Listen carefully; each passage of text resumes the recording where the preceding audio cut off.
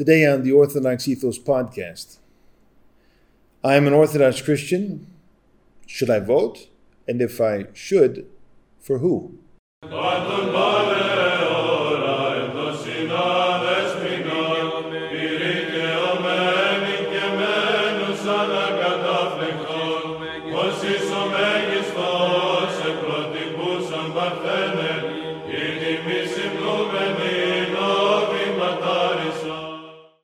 In former times, if a pious Christian was involved in public life, he probably wasn't too well.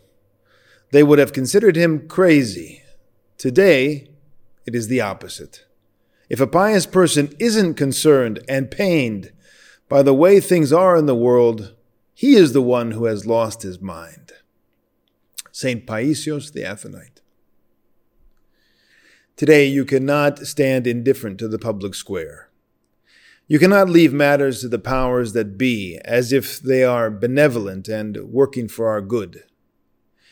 There are many national and international leaders who are clearly opposed to the faith and to the vision and to the ethos of the Orthodox Church, to the sanctity of life and man as made in God's image, to the integrity of the faith family and to the purity of the youth. Taking part and taking a stand today, witnessing to the truth in society as an expression and confession of our faith in Christ, is an expression of love for our neighbor and for our Lord. St. Paisios the Athonite says elsewhere, "Too many Christians don't want to take on and remove an evil in society so as to maintain their peace and quiet, the status quo. This means that they have no love.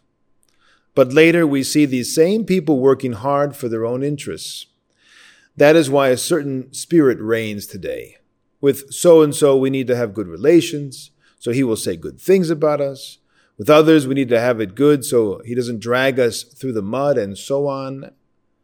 And others keep silent, they don't talk, for fear they will write about them in the newspapers." And elsewhere, the great elder and saint of our day says concerning voting, "Vote for the one you believe is the best, the one who loves God and our country." And people would always give the same reply. "They're all the same, Father." So he added, "Well, look here. All olive trees are the same. All of them are affected by the same disease called Athos. However, some are affected 100% by it, others 80%, others 50%. Since we are in need of olive trees, we have to look for the ones that are affected the least. When we go to vote, we should always bear in mind two things: how much the candidate loves God and is thus a conscious member of the church, and how much he loves his country and looks solely after its interest and not his own. If someone uses another criterion to vote, he is acting out of self-interest and is not behaving like a true Christian. Later on, divine justice will allow him to pay for his mistake." So, taking the criteria laid down by the great elder and saint, and with some changes, applying it to the situation in America, which is different than Greece, where he was living and of which he was speaking, we can easily come to see, first of all, for whom we should, at least we can figure this out, for whom we should not vote. Orthodox Christians obviously cannot support corrupt politicians who lie and use their power to become rich. And, in addition to this, those who want the government to force Christian homeless shelters, adoption agencies, and other charities to endorse same-sex marriage, transgender identity, and experimental cross-sex drugs and surgeries. But there's much more today.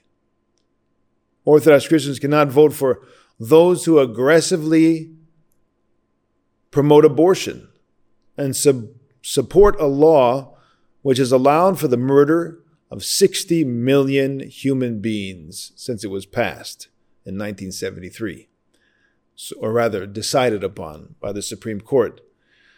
Those who support abortion for any reason or no reason, up to and, believe it or not, for some, even beyond the moment of birth.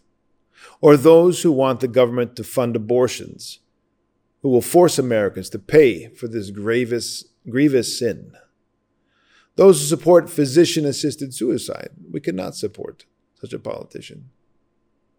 Those who endorse same-sex marriage as on par with true marriage, undermining in this way Christian morality and furthering the de-Christianization of society. Furthermore, we cannot support and vote for those who advocate for the repeal of the Religious Freedom Restoration Act, which promotes the religious conscience rights, or rather protects the religious conscience rights of health care workers who decline to assist with abortions, and protects Christian adoption agencies which choose to place babies only with heterosexual couples. Those who support the repeal of this, we cannot support. Or those who support the Obamacare mandate requiring religious ministries to provide contraceptive and abortifacient drugs to their employees, despite that this would force them to trample upon their conscience as Orthodox Christians and their Christian faith. Those who are for implementing a nationwide lockdown, if the science demands it, so they say, a lockdown which would, to be sure, once again mandate the closing of Orthodox churches. Or those who claim that the Orthodox Christian understanding of sexuality and gender is rank discrimination, and thus walk in step with a radical pro-LGBT Orwellian Equality Act, and they cannot be recipient of our support. Or those who sound positive and inclusive, that is, they say they want protections for people and want to fight discrimination, but by their actions, they show that this rhetoric is deceptive.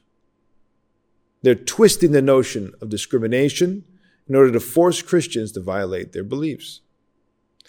And those who aim to force transgender ideology on the American people, the same people who want to sign legislation that will force Christian schools and ministries to hire people who oppose their religious convictions on sexuality and gender.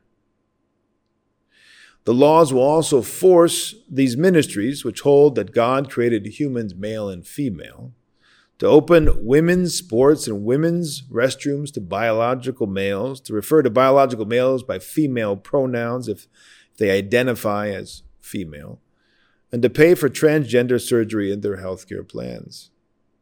Yet again, we cannot vote for those who not only pledge to fight religious freedom at home, but they pledge to make America into a global force of enforcement of the extreme agenda of the neo-Marxists, which seeks to decimate the Christian vision of man and pressure Orthodox Christian countries into denying their faith and their anthropology, their whole vision of man. And those who are for cancel culture, even on the Supreme Court, and demonize those who oppose the extreme LGBT agenda. Or those who brand conservative Christian nonprofits hate groups due to their beliefs on marriage and sexuality, listing them along with the Ku Klux Klan. Or those who single out those who adhere to traditional religious beliefs and moral convictions, aiming to limit their ability to live by their conscience, and ostracizing them from polite society. Or those politicians who describe opponents of the radical LGBT agenda as the dregs of society. Yet again, we cannot vote for those who support and are supported by outspoken socialist and Marxist forces, and would open the door to making America into a socialist society. and those who are largely silent before the rioting and burning of buildings by Marxist anarchical mobs in many American cities. We cannot vote for any of these politicians. Consider the lessons of history. Whenever and wherever socialism has sought to gain a footing, it has led a charge against and persecuted terribly the Orthodox Christians and the Orthodox Church. We have a host of millions of martyrs in the 20th century, which testifies to the destruction which comes in the wake of socialists and Marxists coming to power. Socialism and Marxism inevitably leads to totalitarianism, where the government takes the place of God in the lives of its subservient citizens. Let us remember the years leading up to the Russian Revolution and the prophetic voices which called the nation, Russia and other countries, to repentance. It was 120 years ago that the great wonder worker, St. John of Kronstadt, among many others in the church at the time, stood prophetically calling the people of Russia to repentance and calling out the godless Marxist socialist leadership. Listen to what was said of St. John and how he stood, not indifferent, but actively opposing the zeitgeist of his day. Being himself an image of meekness and humility, love for every person, irrespective of nationality or religion, St. John adopted an attitude, nonetheless, of great indignation towards those godless, materialistic, and liberal trends which subverted the faith of the Russian people and sabotaged Russia's 1,000-year-old government. Subsequent events of the bloody Russian Revolution and the triumph of the godless and inhumane Bolshevism showed just how right was the great saint of the Russian land in his warnings and prophetic visions. St. John himself wrote and preached, quote, "Russia, if you fall away from your faith, as many of the intellectual class have already fallen away, you will no longer be Russia or Holy Russia. And if there be no repentance in the Russian people, then the end of the world is near. God will take away the pious czar and will send a whip in the person of impious, cruel, self-appointed rulers, who will inundate the whole earth with blood and tears." How prophetic were the words of the great wonder worker. He saw it all coming. The people would not listen. People did not repent sufficiently. Brothers and sisters, if we are not in pain for the state of the country and the world, we are in a spiritual coma. We are teetering on the edge of anarchy, or rather simply insanity. According to the words of St. Paisios, if a pious person isn't concerned and pained by the way things are in the world, he is the one who has lost his mind. We must ask God for more love, even as the spiritual, moral, and even political upheaval of American life is at the doors. It is the 11th hour.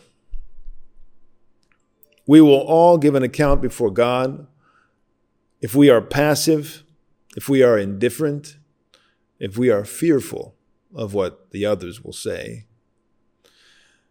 Unless we sincerely repent, unless we fall on our knees and we beg God for mercy, and as an expression of this repentance, we express our love for our country by going to at least cast a vote for a candidate who at least respects God and Christians and shows love for his country, or at least for one who is, according to St. Paisios, affected the least by the disease of the day, by the zeitgeist of the age, by the spirit of the world, which is the spirit of Antichrist.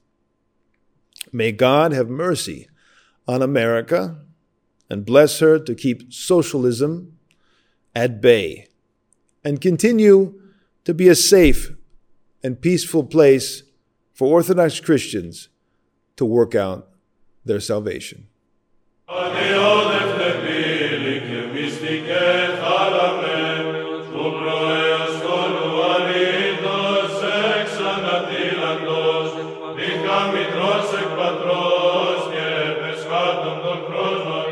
Extubri matari sa